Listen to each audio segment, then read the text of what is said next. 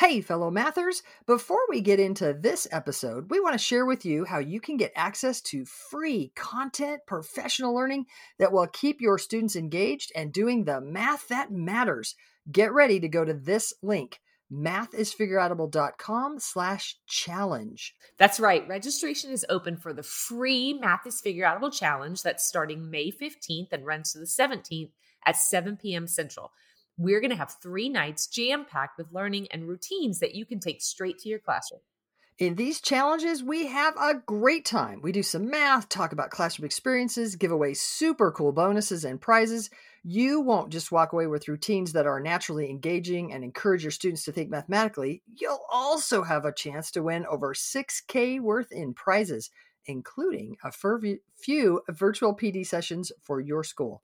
I'll be joined by my wonderful co-host Kim and special guest Jenna Labe. You can register at mathisfigureoutable.com/challenge for a fantastic learning experience. That's mathisfigureoutable.com/challenge. Now on to the show. Hey, fellow mathematicians. Welcome to the podcast where math is figureoutable. Oh, shoot. Gosh. What is wrong with me? You're Pam, and I'm Kim.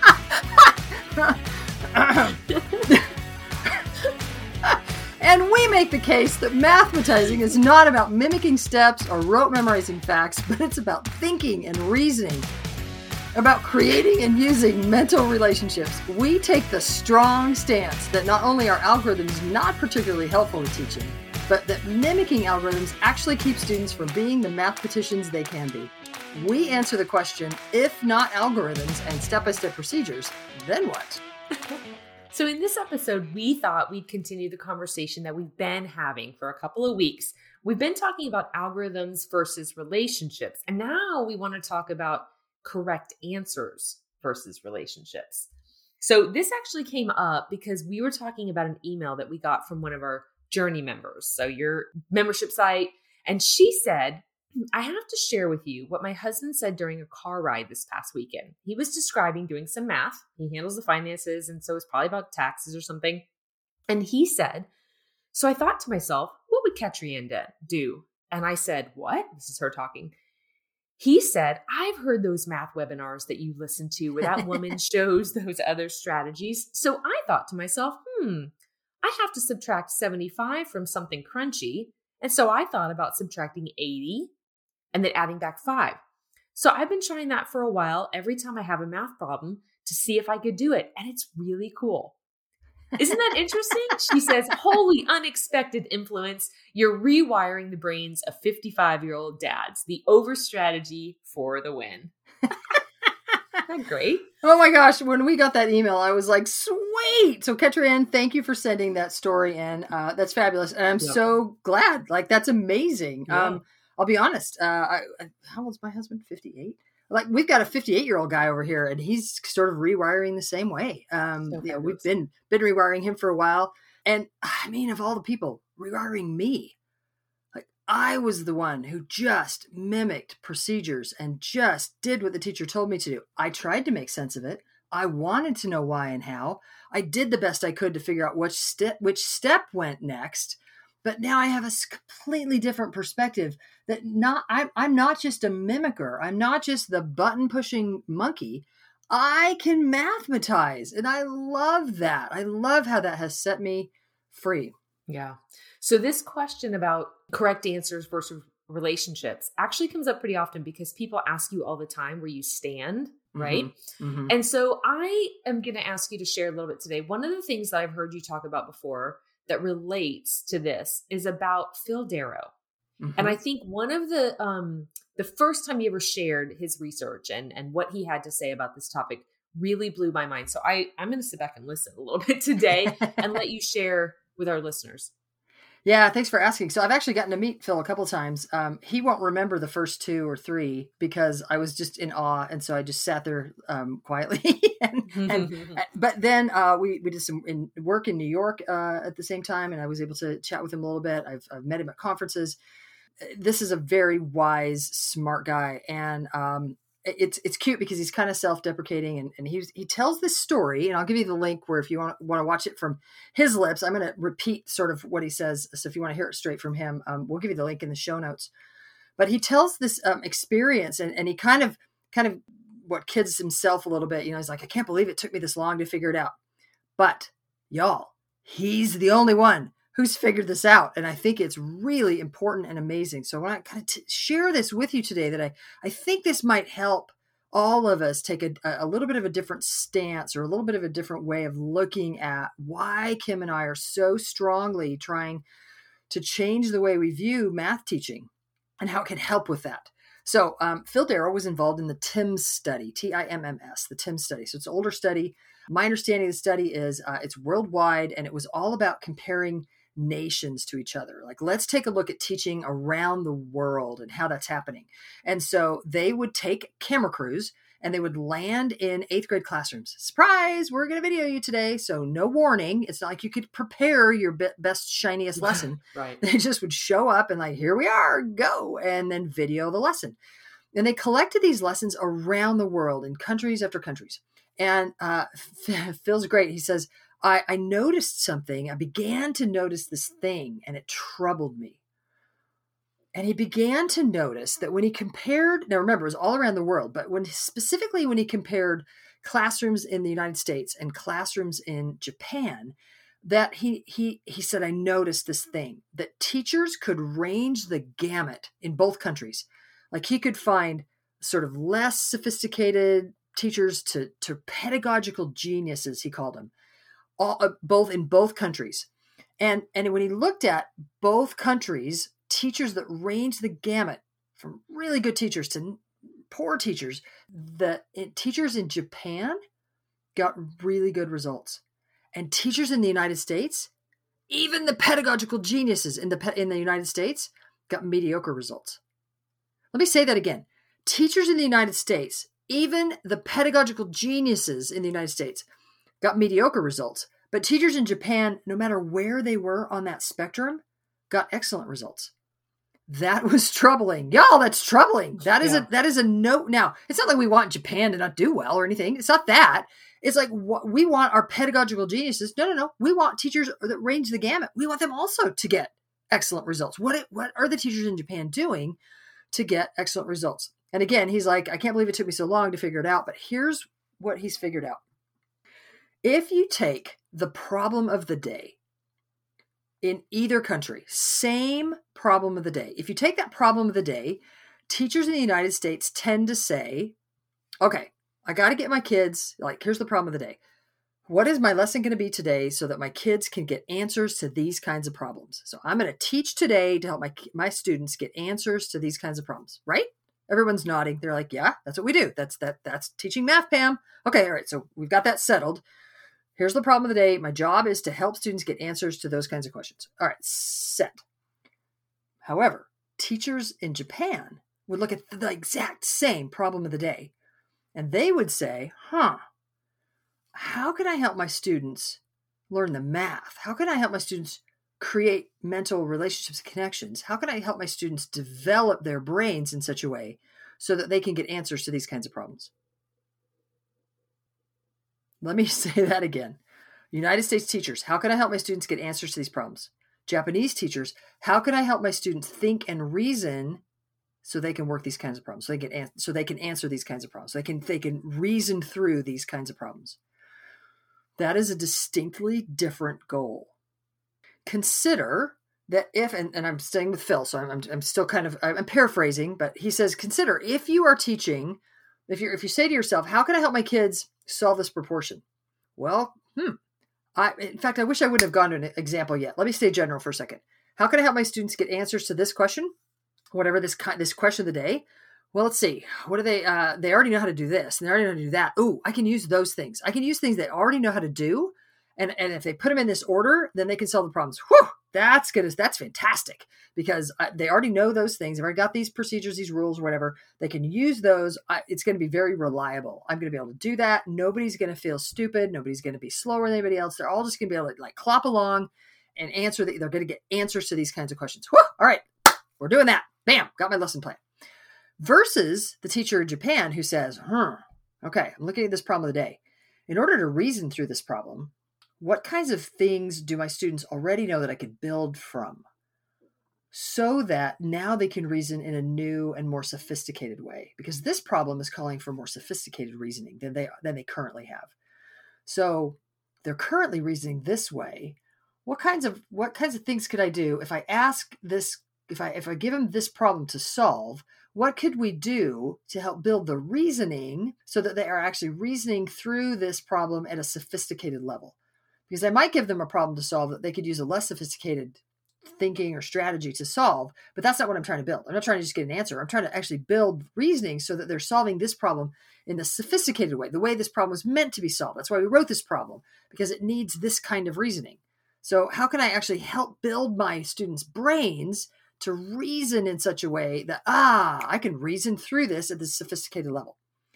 Can you get this flavor for how different that is? How different it is to have those two different goals. Now, if I may, I'd like to take a specific example.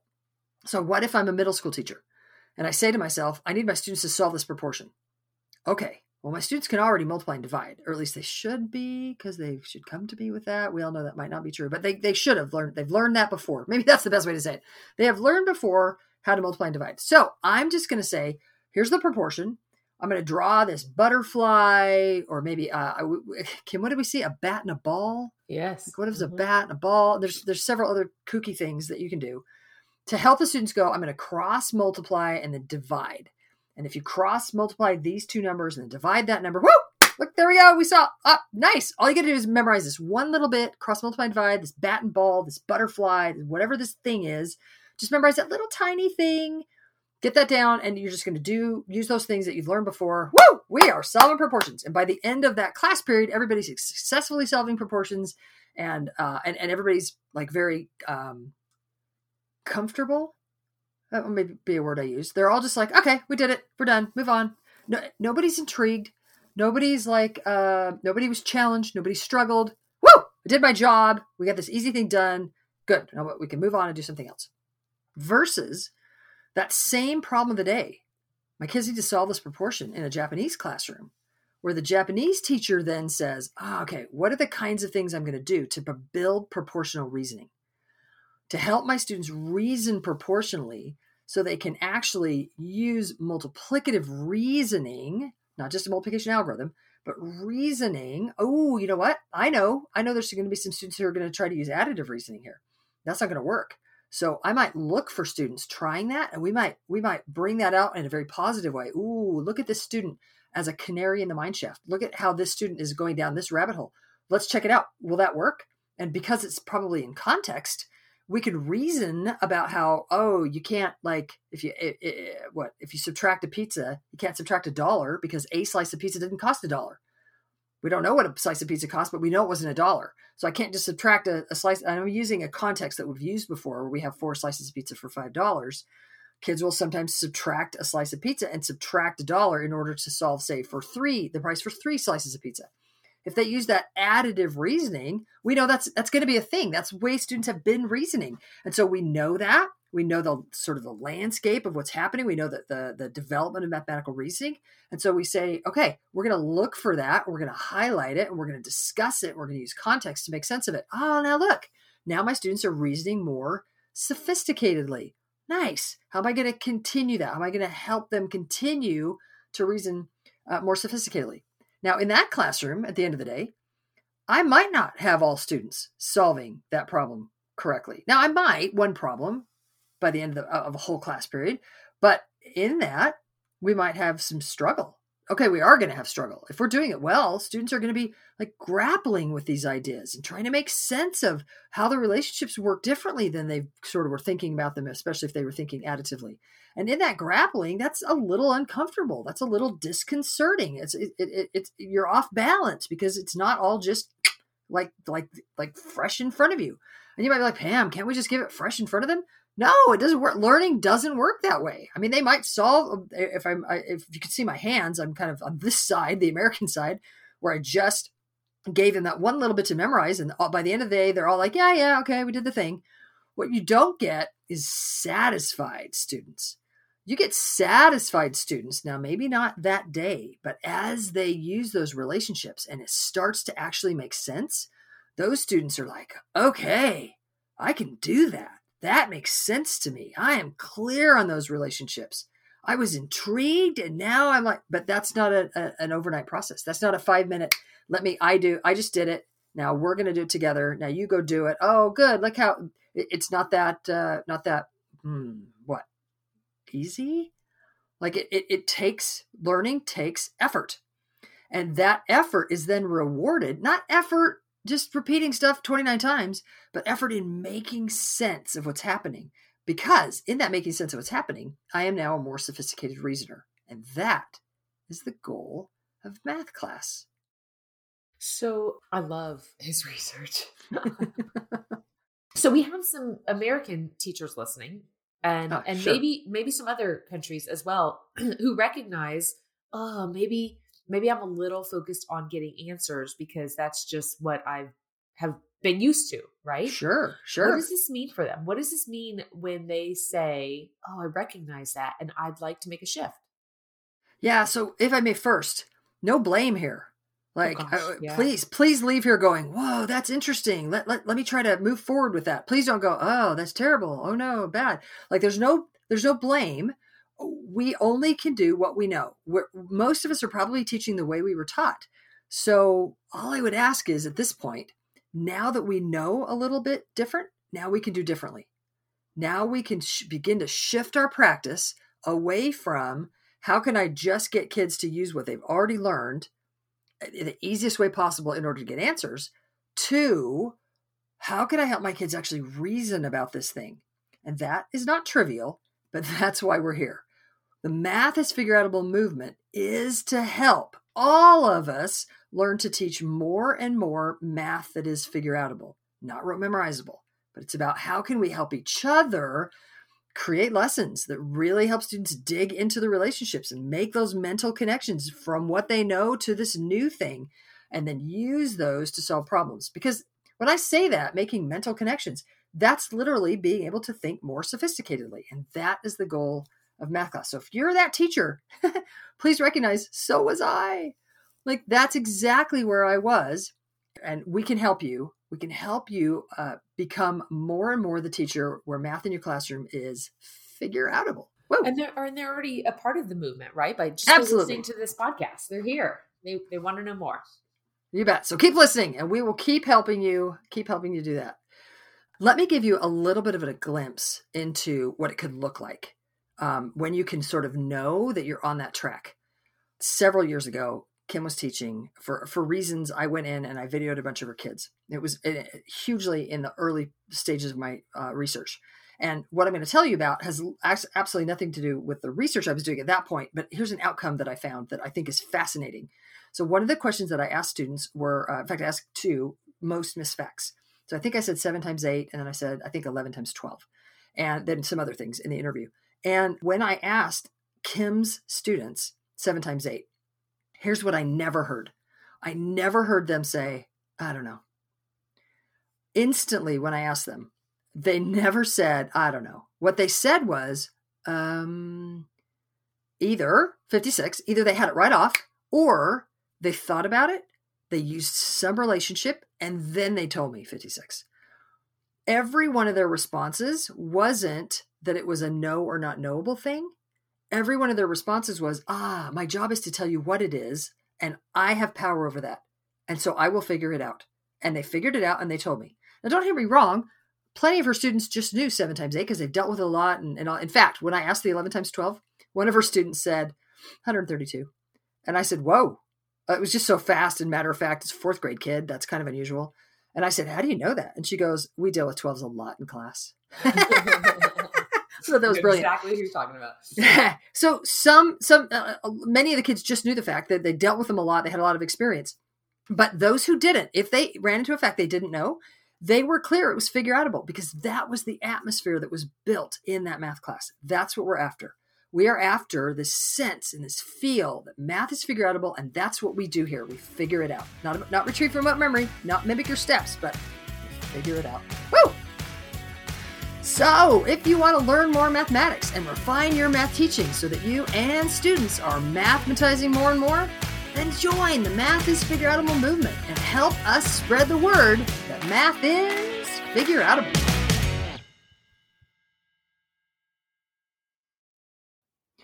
Thank you for listening and making math more figureoutable.